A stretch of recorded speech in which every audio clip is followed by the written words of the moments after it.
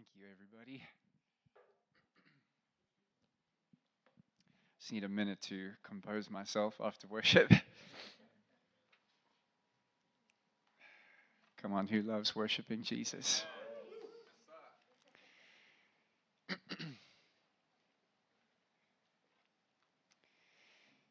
It's always an honor, a huge, huge, huge honor and privilege to be able to stand here and share the word with the people of God. I have fear and trembling to be able to do this, and it's a huge privilege. So I just want to thank Jesus, Lord. We thank you for your word. Lord, thank you that we have such easy access, Lord, to be able to just go to any shop and buy a Bible, get it on our phones. Lord, I just thank you that you would continue to just open our eyes and our hearts to the value of your word, Lord. That it wouldn't just be text on a page, but Lord, that it would become the living word in our hearts. Lord, this morning, above all, I pray that the revelation of Jesus would be imparted. Thank you, Holy Spirit, that you would fill my mouth with your words to release into the hearts of your people today. Let it not just be information to receive, but let it be revelation to transform, revelation to encounter you, Lord, to go deeper, to become more like you. We exalt you, Lord. We love you. We just want you. Thank you that you're here. Thank you that you come and you minister your word to us. In Jesus' name, we love you, Lord. Amen. Amen. Well, I'm excited. I love the word. I was really ill this week. I feel a lot better today. And even though I was really sick, I had a lot of fun preparing for today. What I love about Jesus is that you could read the same scriptures again and again and again and again, but every day it's like you're reading it for the first time. You know, when you actually have relationship with the Lord, the scriptures become alive. You know, you can have conversations with like people who've maybe never met the Lord, and they're like, you know, well, I've tried reading it, but it just doesn't make sense to me. And then you talk to that same person once they're saved, and they're like, it's like a different book. Like, I don't even remember reading it like this, you know. And I remember having that too. I remember reading the Bible once I'd actually met the person of Jesus, and it really was like I was reading something completely different. It was like I was looking into the heart of God, and it came alive to me. It became like food, like sustenance, like every day. I can't go a day without feasting on His Word. And it doesn't matter if you're, able to read chapters and chapters and chapters a day, or if there's one line that He's speaking to you through. Some people don't give time to the Word because they feel like they don't have enough time to take in volumes. It's like if you have time for one line, soak up that scripture. Let the Word nourish you. I love, Paul says in Colossians 3 verse 16, he says, let the Word of Christ dwell in you richly. In the Amplified it says, permeating every aspect of your being. It's like be filled with His Word. Let it change you, let it shape you, let it mold you. But I believe that more than ever, we are in a time where it's not okay to just settle for listening to something, to just settle for the information or just knowing something, even if it is true.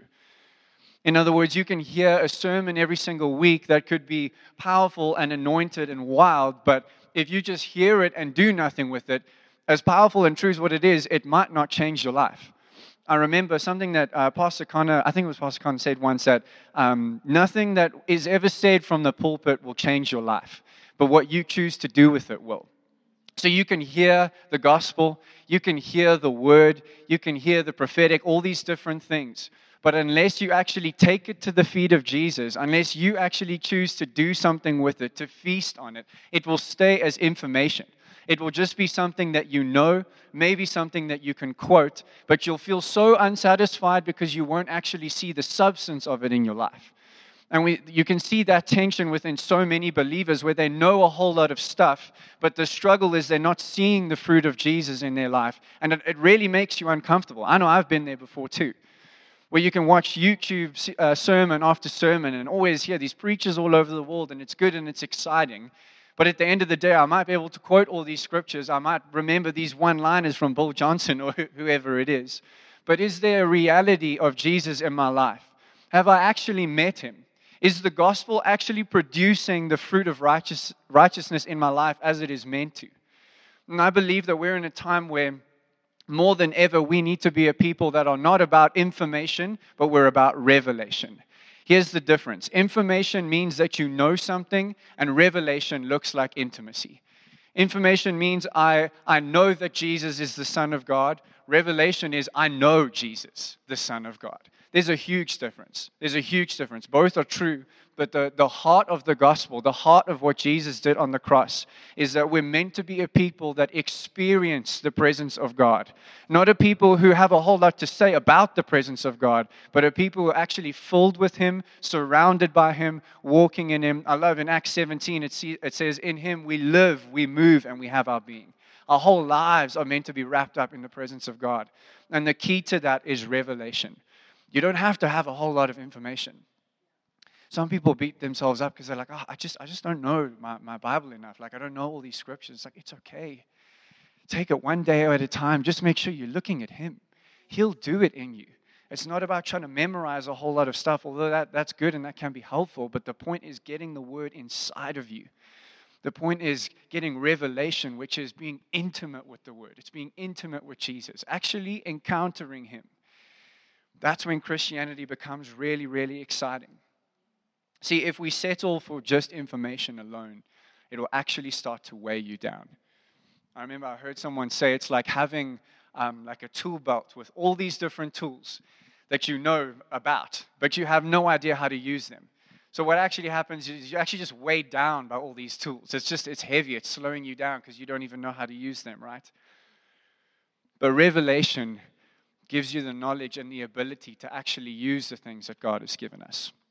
Where you don't just know that you're the righteousness of Christ, but you are living and demonstrating in the fruits of righteousness. You don't just know and can quote the fruits of the Holy Spirit, but you are seeing the fruit of His presence inside of you demonstrated in your life. And that comes through knowing the person of Jesus. One of my favorite examples of this is actually in the Gospel of Luke, right at the end in chapter 24. I think it's something that we so often miss, but it's He's risen from the dead and He's spending time with His disciples. And there's only an account of this particular story in Luke, but it happens twice in this chapter where it says that Jesus, beginning with Moses and all through the Psalms and the prophets, begins to reveal the things that pertain to Himself to the disciples. In other words, He sits with them with the Word and He shows them all the things that are pointing to Him. Then later on, right at the end of chapter 24, it says that He opened their minds to understand the Scriptures. That blows my mind.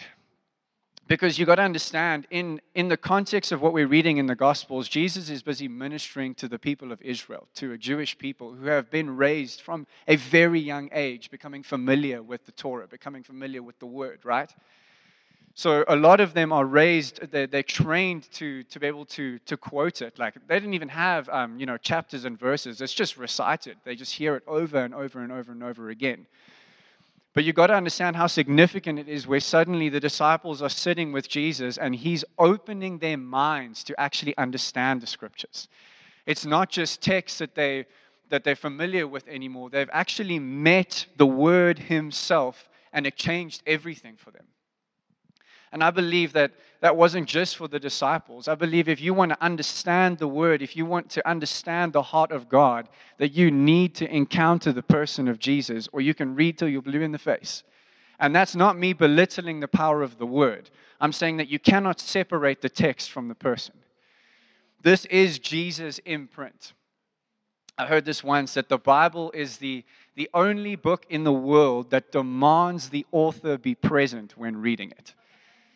Don't you love that? I remember once I used to teach music, and I had many amazing opportunities to just minister to the students that I was teaching. And there was one guy in particular who, he said, "I've tried reading the Bible, but it doesn't make sense to me, And in the moment, something came to me that I thought was quite funny, but it like made sense with what I just said to you now. But I said, "Look, bro, I remember doing Shakespeare in school, right? I had no idea what that stuff was about. Like, you're reading and you're like, is this even English? I don't believe it, But I said to him, I was like, it would probably be really helpful if I could sit with Shakespeare and be like, what does this mean? I was like, it's the same with the Bible, except we actually get to sit with Jesus. Thank God we don't have to sit with Shakespeare. That's irrelevant, but I would never want to do that. But we actually get to sit at the feet of Jesus and receive from him. The person of Jesus himself gets to teach us the word, and that's so valuable. And I really want to encourage you, don't read this without him. Just don't. It's going to be more frustrating than anything else. But know that you have unlimited access to his presence. He lives inside of you. So you always have the opportunity to receive from him. Information alone, if we settle for that, where we just know a couple of scriptures, we know statements of truth or facts about the gospel, without revelation, is where you can get language like, I know that I'm a son, or I know that I'm a daughter, but what's my purpose in life? Or you can hear things like, I know that Jesus died for my sins, but you just don't know what I've done. Like, I can't forgive myself. Like, you don't know what I've been through. You don't know what I've done. See, that's information where it's like torment for a person to see freedom, but to not know how to get from point A to point B. And the path, so to speak, the way to the Father, the way, the truth, and the life is Jesus. When you experience sonship by encountering Jesus, you will know that is the very reason that you're alive, is to know him. When you experience the one with with holes in his hands and the wound in his side, you will have a revelation of the fact that your sins are forgiven, which means you have no right to hold yourself accountable anymore. That you can actually walk in the freedom that he's given you because you have revelation of what he's purchased, not just information. I can tell you that your sins are forgiven, but until you've encountered the Lamb of God, you'll never walk in the freedom that you're supposed to. Does that make sense? Really, really important. If you have your Bibles with you, turn with me to 2 Corinthians chapter 5.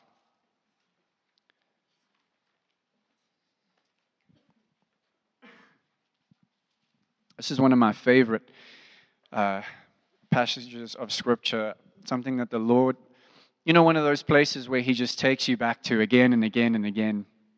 Like I said, you come back and you read something, it's like you've read it for the first time. 2 Corinthians chapter 5. Let's go from verse 14. I'm going to read quite a big chunk, but we're going to focus on a specific section. But just to give us a nice bit of context. So from verse 14 it says, "For the love of Christ controls us, because we have concluded this, that one has died for all, therefore all have died. And he died for all, that those who live might no longer live for themselves, but for him who for their sake died and was raised. From now on, therefore, we regard no one according to the flesh. Even though we once regarded Christ according to the flesh, we regard him thus no longer. Therefore, if anyone is in Christ, he is a new creation." Hallelujah. "The old has passed away. Behold, the new has come. All this is from God, who through Christ reconciled us to himself and gave us the ministry of reconciliation. That is, in Christ, God was reconciling the world to himself, not counting their trespasses against them, and entrusting to us the message of reconciliation." Stop there. What I want to really unpack today, that we really understand, is this message and ministry of reconciliation. Now, this is a really core kind of word in understanding the gospel and what Jesus has done. But I always want to be careful with words that are common in Christianese, so to speak. Nothing wrong with the words, they're biblical, as you just heard. But it's really important that we understand what they mean and that we don't just use them and hope that everybody understands, right? So reconciliation, let me explain it this way simply first of all. Reconciliation is being restored back in oneness with God. So sin and death separated us, no relationship with God. But because of the cross, Jesus reconciled us back to the Father. He brought us back to our original design and destiny, which is to be in oneness with the Father, okay? The word reconciliation actually means to restore friendly relations. So it's really powerful when you actually understand the meaning, because listen to what it says. It says restore friendly relations. In the words that are used in explaining and understanding the gospel reveals to us the heart of God, where reconciliation is not establishing a friendship with God, it's restoring a friendship with God. Meaning that it shows us that right from the beginning, God's design and intention was for man to know Him and to be in Him, to live and move and have our being in Him. But sin came in, pride and arrogance came in, and we were separated from that. But God Himself came, bore our sins, died on the cross, rose again, ascended to the Father, praise God. And because of that, He has restored us to friendship and intimacy with God. Does that make sense? Really important that we understand these words, right? Okay, so now listen to this. Verse 20, it says, "Therefore, we are ambassadors for Christ, God making His appeal through us." Isn't that powerful? I love reading things like that because when you read the word, learn to pause on everything that you read. Even if you initially feel like it makes sense, but pause and be like, whoa, what is he saying here? You get to see like the partnership between man and God so much in the word, which is so beautiful. He says, God making His appeal through us. It's like He could just do it Himself, but He chooses to do it through His people. I think that's wild. Therefore, we are ambassadors for Christ, God making His appeal through us. Okay, here we go. We implore you on behalf of Christ. Whoa. Again, pause. This is big language. Okay, the word implore, what He's about to say, He's not about to give you a recommendation. Implore doesn't mean, yeah, I strongly suggest, or in my professional experience, this is what you should do. The word implore is to earnestly or desperately beg someone to do something. It's a big deal, what He's about to say. And not only that, He says, we implore you on behalf of Christ, which means that this might as well have said, thus saith the Lord. This is coming from God through Paul. And it's not just a word or a message. It's actually this heart cry, this plea, this desperate begging and earnest word that they would catch, right? And listen to what he says. We implore you on behalf of Christ, be reconciled to God. Now at first, I don't know about you, that doesn't really make sense. And I'll tell you why if you haven't got it yet.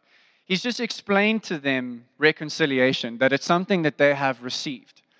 And just in case you didn't know, this letter is to a church. It's not written to unbelievers. In fact, it's to quite an established church. This is the second letter to Corinthians, so there's already a long history with Paul here. Yet he's saying to them, be reconciled to God. It's like, but surely if they're saved and they've been a church for a while, they already are. Like, that's the point of the gospel. They've been reconciled, right? What Paul is trying to communicate here, and it's so important that we catch this, is he's communicated the message of reconciliation, but he's telling them to be reconciled. In other words, don't just settle for the message of reconciliation. Don't just know that you have been restored to a friendship with God and an intimacy with God, but actually live it. Actually live your life reconciled to God. Don't just know about it. Experience it. Feel Him. Touch Him. Pray to Him. Love Him at all times. Actually live your life reconciled. And then he communicates the value. He instills the value of it. He says, for our sake He made Him to be sin who knew no sin, so that in Him we might become the righteousness of God. Why does he say that? He's communicating the price that was paid that you can be reconciled to God. He's reminding us that, hey, Jesus took everything on Himself. And it wasn't just to deal with your sin. There's a big part of it, really, really important, absolutely vital that sin was dealt with. Sin is not a small thing, otherwise Jesus wouldn't have had to be crucified for it. It's a big thing, but it is not the point of the gospel. And it is vital that the end time church is a people that understands and walks in the fullness of the gospel. There are too many Christians in the world that settle for He died for my sins, end of, full stop. What happens is you get a clean slate type of lifestyle where you keep repeating the same mistakes over and over and over again because you don't realize that you've been called into something higher. When you only know that your sins have been forgiven, it's not revelation, it's only information, which means that your mind hasn't yet been renewed, which means it's very easy after you receive information like that to just continue walking in your old way of life. and thinking in old patterns of thinking. And then you're confused because you're like, I'm sure there's supposed to be more to this, but I feel actually even worse. Peter actually says that. He says it's worse for someone to hear the knowledge of the truth and to go back to the life that they once lived, because you know what you're actually doing. So Paul's saying here, it's not just about sin. That was dealt with, it was necessary, and it was beautiful, but be reconciled to God. Don't just know the message. Actually come to Jesus. The cross is an eternal picture of his arms wide open, ready to receive his bride. It takes nothing more than your yes to him. You don't have to have it all figured out.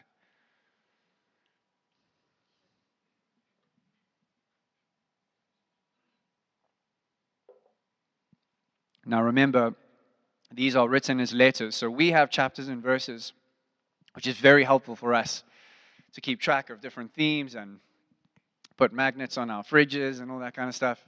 But this was written very much in one kind of cohesive thought, right? So if we continue, chapter 6 from verse 1, it says, working together with him then, we appeal to you not to receive the grace of God in vain. What does that mean? To do something in vain, the actual definition is to do something in vain is to do something without success or without a result. In other words, you do something but nothing happens. So Paul has just explained reconciliation to an established church, and he implores them, he earnestly and desperately begs them to actually be reconciled to God. He reminds them of the value by saying that, hey, Jesus became sin who knew no sin, so that we could become the righteousness of God. Therefore, do not receive the grace of God in vain. In other words, don't let the grace of God just be a message. A message alone will not change your life. The message of the gospel is powerful, but it must be encountered in your heart. It's with the heart that man believes and is saved, not with the mind.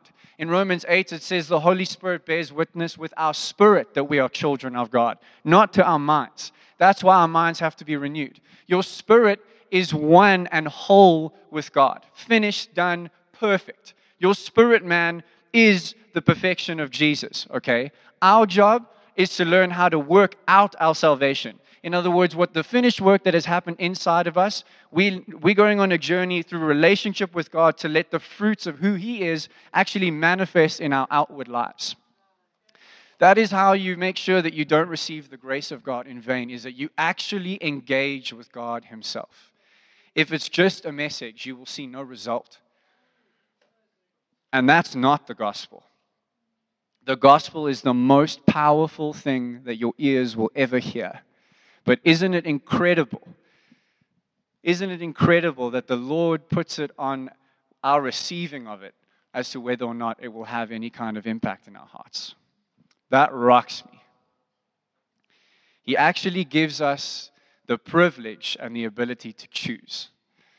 You can listen and you can walk away, or you can listen and you can engage. You can take the gospel to the feet of Jesus. Be like, I don't even understand this, but help me, God. I recognize that I was made for you, that I want you and I need you. So help me, Lord. If you're not hungry, ask Him for hunger. Ask Him to make you hungry for the Word. Ask Him to make you hungry for revelation. It's okay to ask those things. Sometimes we get distracted. Don't focus on, I'm all distracted all the time. Just get back in line with God. It's easy, right? The gospel, by nature, is designed to transform every single thing about your life. The gospel is designed to take you from slavery into destiny, from brokenness into salvation, from absolutely nothing, no hope, into the fullness of who God actually is, into relationship and oneness with the Father.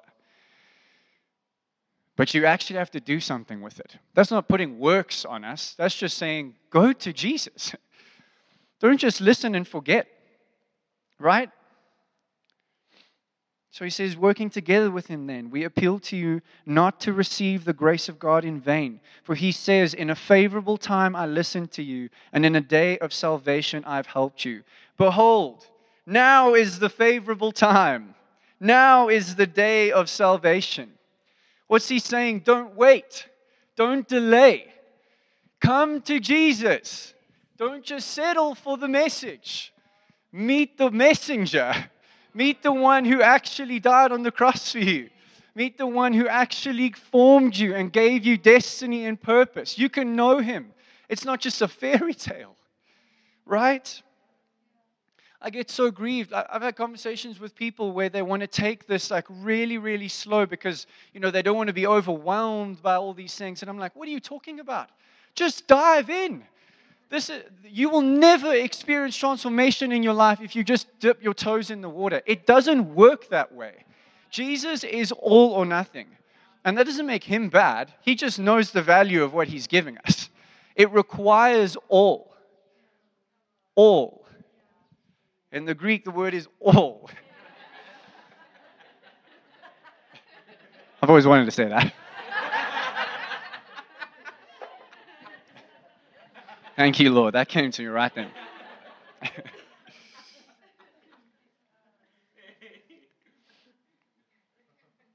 I think the time for excuses is just over, really. Had a long day. So what? Go to church. Had a long day. Read the word. Pray. Love Jesus. You were born for it. You were made for it. You're not going to, I promise you, you are not going to feel rested by staying home from church. What garbage. You think it will. In the moment, you're like, I can't get up. Like, I'm just going to have to stay here, I'm sure. They just don't know the kind of week that I've had, so I'm just going to have my own church at home, Sheesh. Maybe a lot of you do that, because no one really laughs.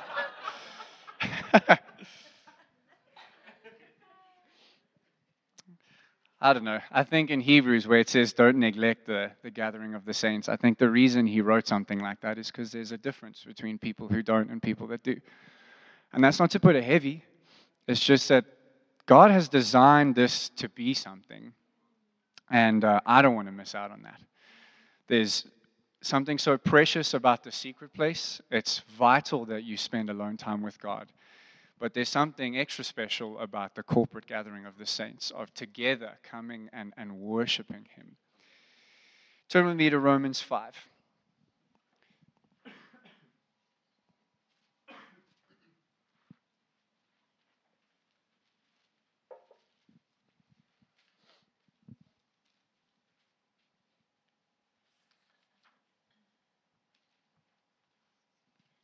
As I said, it's really important that we understand that the grace of God is not just about, the forgiveness of sins, but it's about the life lived in Jesus. It's about that grace actually empowers you to live the life that he paid for. And Paul illustrates this so beautifully all throughout all of his letters, Romans especially, but in chapter 5, there was just something I read this week that, again, you read something, it's like you've never read it this way before, but the way he illustrates almost separating, yet making them one, the idea of being forgiven of sins, but then actually coming into the lifestyle of reconciliation with God. I'm just going to read from verse 6, again, just to kind of give us a little more context. So he says, "For while we were still weak, at the right time, Christ died for the ungodly. For one will scarcely die for a righteous person, though perhaps for a good person, one would dare even to die." Listen to this. This is so beautiful. "But God shows his love for us in that while we were still sinners, Christ died for us." I'm going to pause there for a second because I've heard people say before, we're still sinners. I'm like, no, that's not what my Bible says. If you've been saved, you're a son. It says, while we were still sinners, Christ died for us. You're not a sinner. If you think you're a sinner, then you'll see sin in your life. It'll be the natural thing that flows. If you think that that's the way you are, then that will be what flows from your life. But if you understand and have revelation that you're a son, then fruits of sonship will begin to flow from your life. Good? Verse 9. "Since therefore we have now been justified by his blood," justified, just as if you've never sinned, much more shall we be saved by him from the wrath of God. For if while we were enemies, we were reconciled to God by the death of his Son, much more, now that we are reconciled, shall we be saved by his life. Verse 11, more than that. What the heck? More than that. More than being justified. More than the blood of Jesus being poured out for us and our sins being forgiven. More than us being freed and escaping from the wrath of God. I want to read what he has to say. More than that, we also rejoice in God through our Lord Jesus Christ, through whom we have now received reconciliation. Come on. See, he takes the emphasis, he communicates how important it is that we've been justified. Because sin and God don't mix, right? So he's saying you've not just been given a clean slate, you've not just been washed clean. We read in 2 Corinthians 5, the old has passed away, behold, the new has come. You're a new creation in Christ Jesus. In the Greek, the word actually means creature. It's like you're a whole new thing. You're not even a person anymore, you know? Yet Paul says more than that. We rejoice in God, through whom we have now received reconciliation. See, he puts all the emphasis back on the fact that we were made to encounter the person of Jesus, to know him, to not just know that you're free, but to actually live in the person of freedom himself. It's powerful. It's really powerful. If you catch this, if it becomes revelation in your heart, I promise you it will change your life. You'll find a new hunger for Jesus stirring because you'll realize that actually encountering him and being in his presence is everything that you were made for. So regardless of whether you're feeling awful, not even talking about health, I mean you're just feeling down in the dumps, or whether you're feeling like you're the best person ever and having the greatest day of your life, it's irrelevant. Jesus is worthy. I love, this morning I woke up with Psalm 42 on my heart, which says, as the deer pants for water, so my soul longs for you, God. And later on, the psalmist says, why are you downcast, O my soul? He says, hope in God. Him shall I praise, because from him comes my salvation. So it's like, even if you're having a rubbish day, that's okay. Hope in God. From him comes your salvation. And this is what salvation is unto. It's not just about being saved. It's about what you've been saved into, which is union and intimacy with God himself. Amen.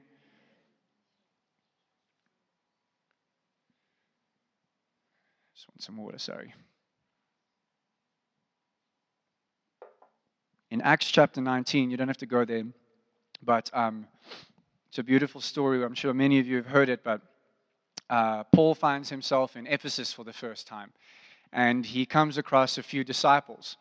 And this has been preached a few times, so I'm sure you know it, but his very first question, he doesn't even say hello. He just comes straight with a question. He's like, did you receive the Holy Spirit when you believed? First question he says to them. And they say, we didn't even know there was a Holy Spirit. And he's like, well, what the heck were you saved into? You know, what are you doing? And they say to him, no, we were baptized into the baptism of John, the baptism of repentance. And I love, Paul doesn't tell them like, oh, well, that's wrong, or that's a lesser thing, or whatever. He tells them, look, John, that was a baptism of repentance, which is good. It was for the forgiveness of sins.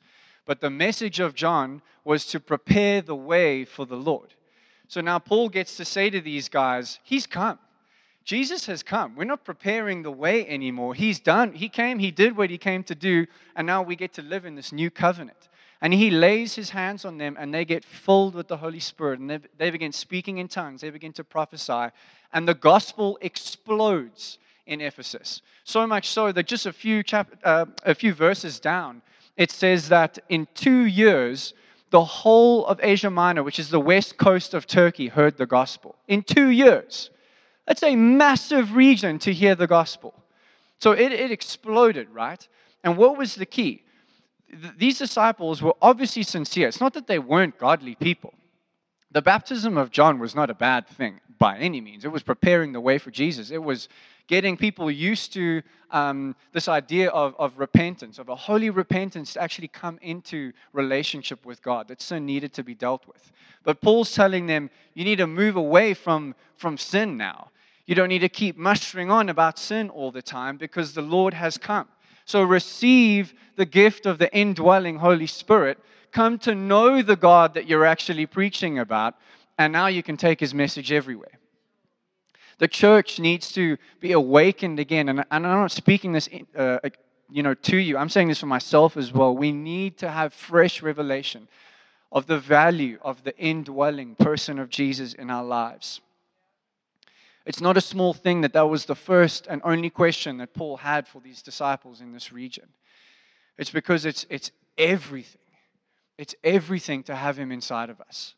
That's why we have unlimited, unhindered access. He's not ever far away. I think, a lot of believers still subconsciously associate God as like the man upstairs, That like he's very far away and I need to get my life together and hopefully I can climb those stairs and get to him or see him or something like that. But it's like, no, we need to understand that he paid a great price to put his spirit, which is his innermost being. Do you understand that? The spirit of somebody is their innermost being. It's like the very core of who they are. That is what God has put inside of us. The very innermost person of Jesus has been made one with your spirit. Hallelujah. That's good news. That's really good news. Romans 6 verse 4.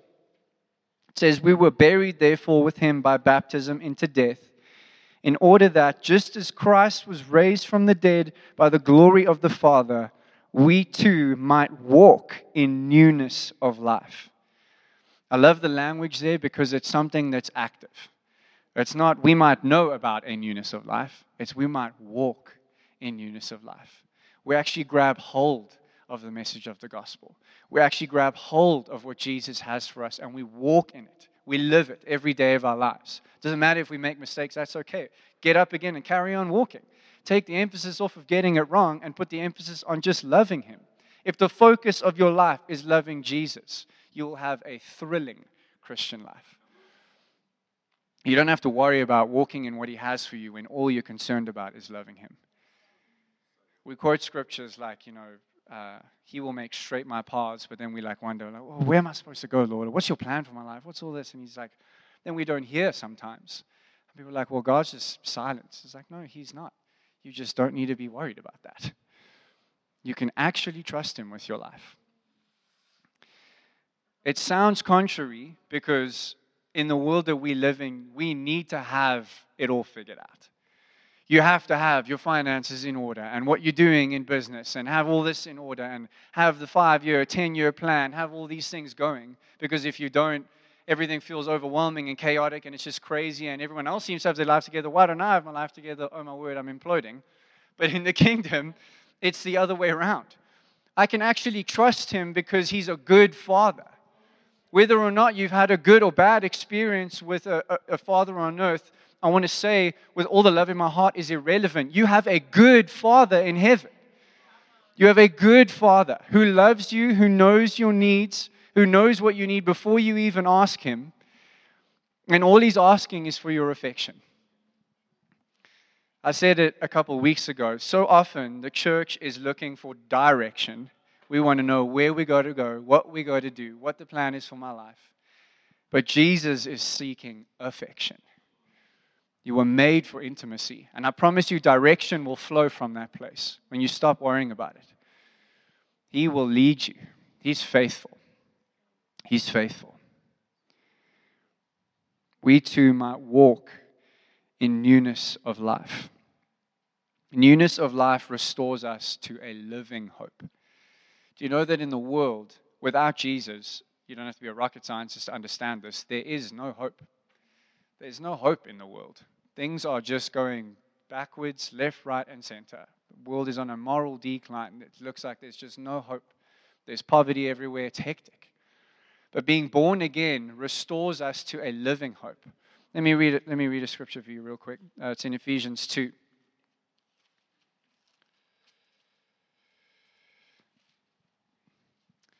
Ephesians 2 from verse 11. I'm just going to start reading for the sake of time. Paul says, Therefore remember that at one time you Gentiles, that's every single one of us here, in the flesh, called the uncircumcision by what is called the circumcision, which is made in the flesh by hands.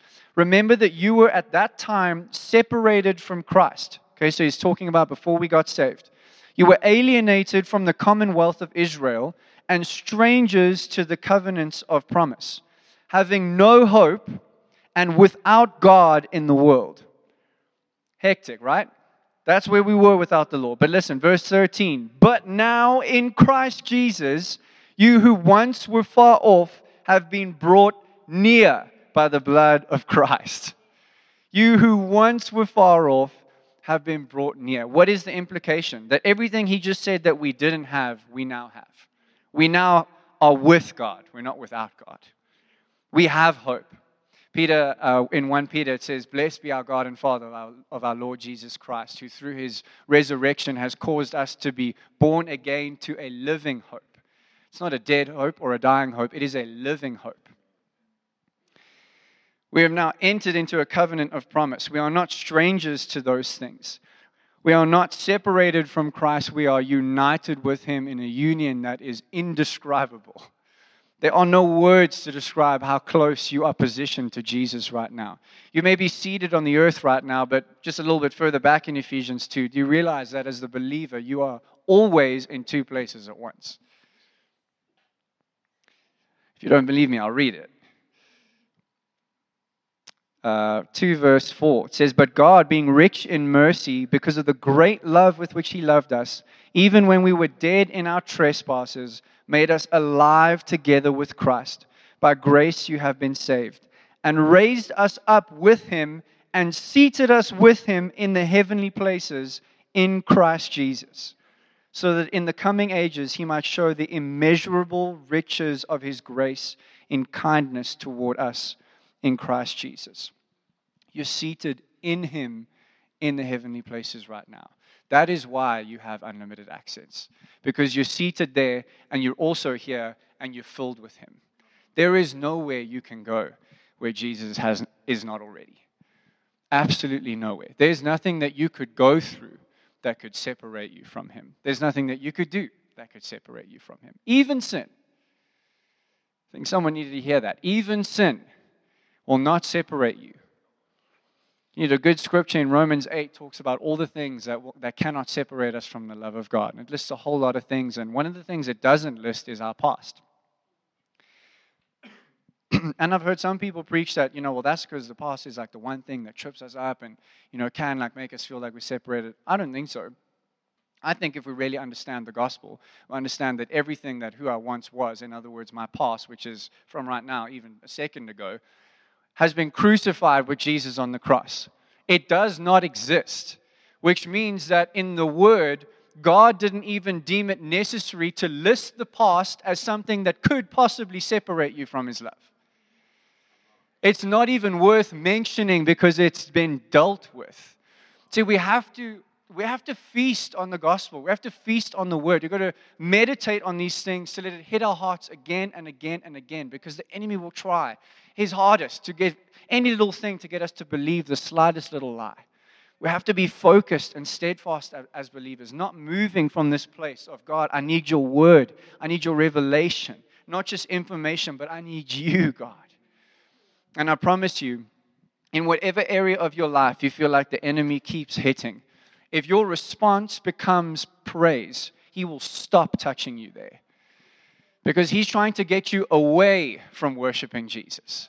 So when you believe the lie that your sin has separated you from him, what do? You don't feel like you can go to God if you believe that. But imagine if you actually believe the gospel and you believe that actually there's nothing that can separate me from the love of God. Actually, he put his spirit inside of me. Actually, I'm seated in the heavenly places in Christ Jesus right now. I promise you the devil will flee from you.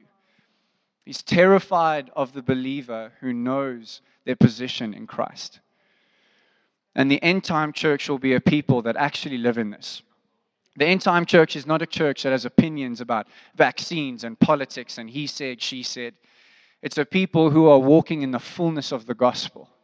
It's a people who are given to Jesus, who have looked into his eyes, who love him with everything, who would pay any price to follow him, who wouldn't dare let something like the past or a mistake hold them back from running into his arms. A people who are fully convinced that they are sons and daughters. That is the end time church that will be unstoppable. Where come hell or high water, Jesus will be exalted on my lips and in my life. Can I get an amen?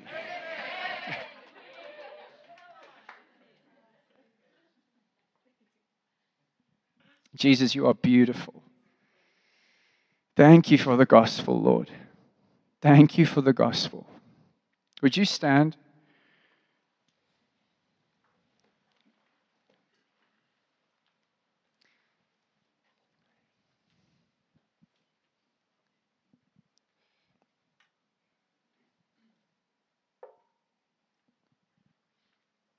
I just want everybody to just close your eyes and just meditate on the Lord. Just set your affections on Him, all your thoughts.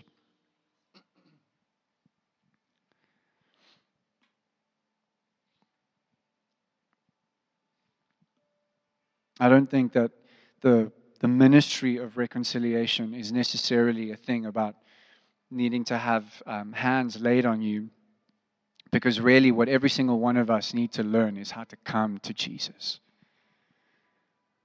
I can't say yes for you. You can't say yes for me. I can't go to the secret place for you. You can't go to the secret place for me. But the good news is that He's inviting each and every single one of us into the fullness of who He is. That is what He purchased on the cross.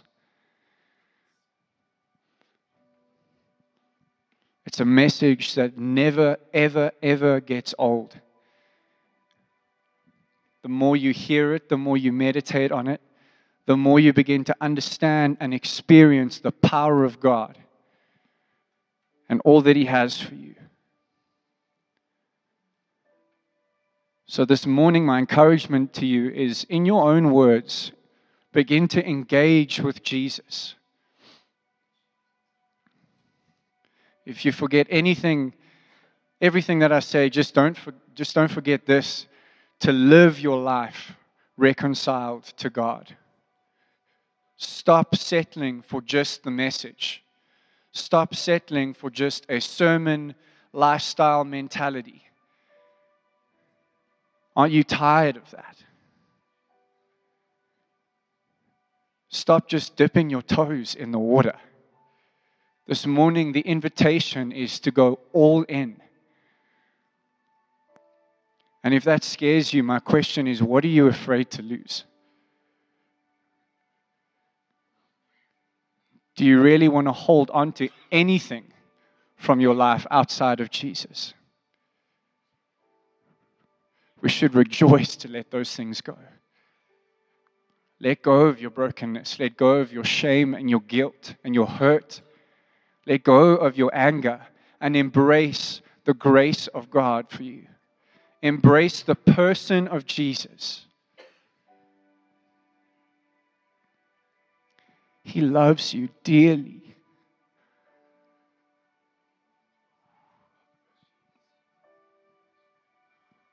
Thank you, Holy Spirit.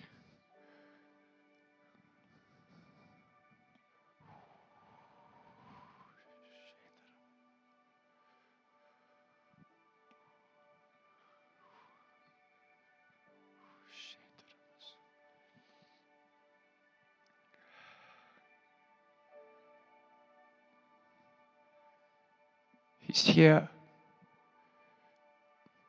The Lord is here.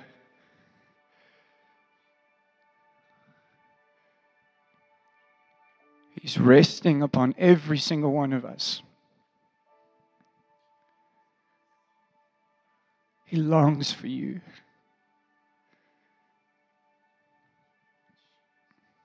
He says, come to me. Come to me. Just receive. Receive all that I have for you. Let go of what was never yours in the first place and receive me. Thank you, Holy Spirit. Thank you, Holy Spirit. Father, I thank you for the spirit of wisdom and revelation in the knowledge of Jesus to fill every heart and mind right now in the name of Jesus. God, I thank you that the message becomes revelation in every heart right now. God, I thank you for personal encounter in every heart in Jesus' name. Father, I even ask for physical manifestations. God, I thank you that every person would feel tangibly your presence upon them right now. In Jesus' name. Let them feel your tender embrace this morning, God. In Jesus' name. Jesus' name.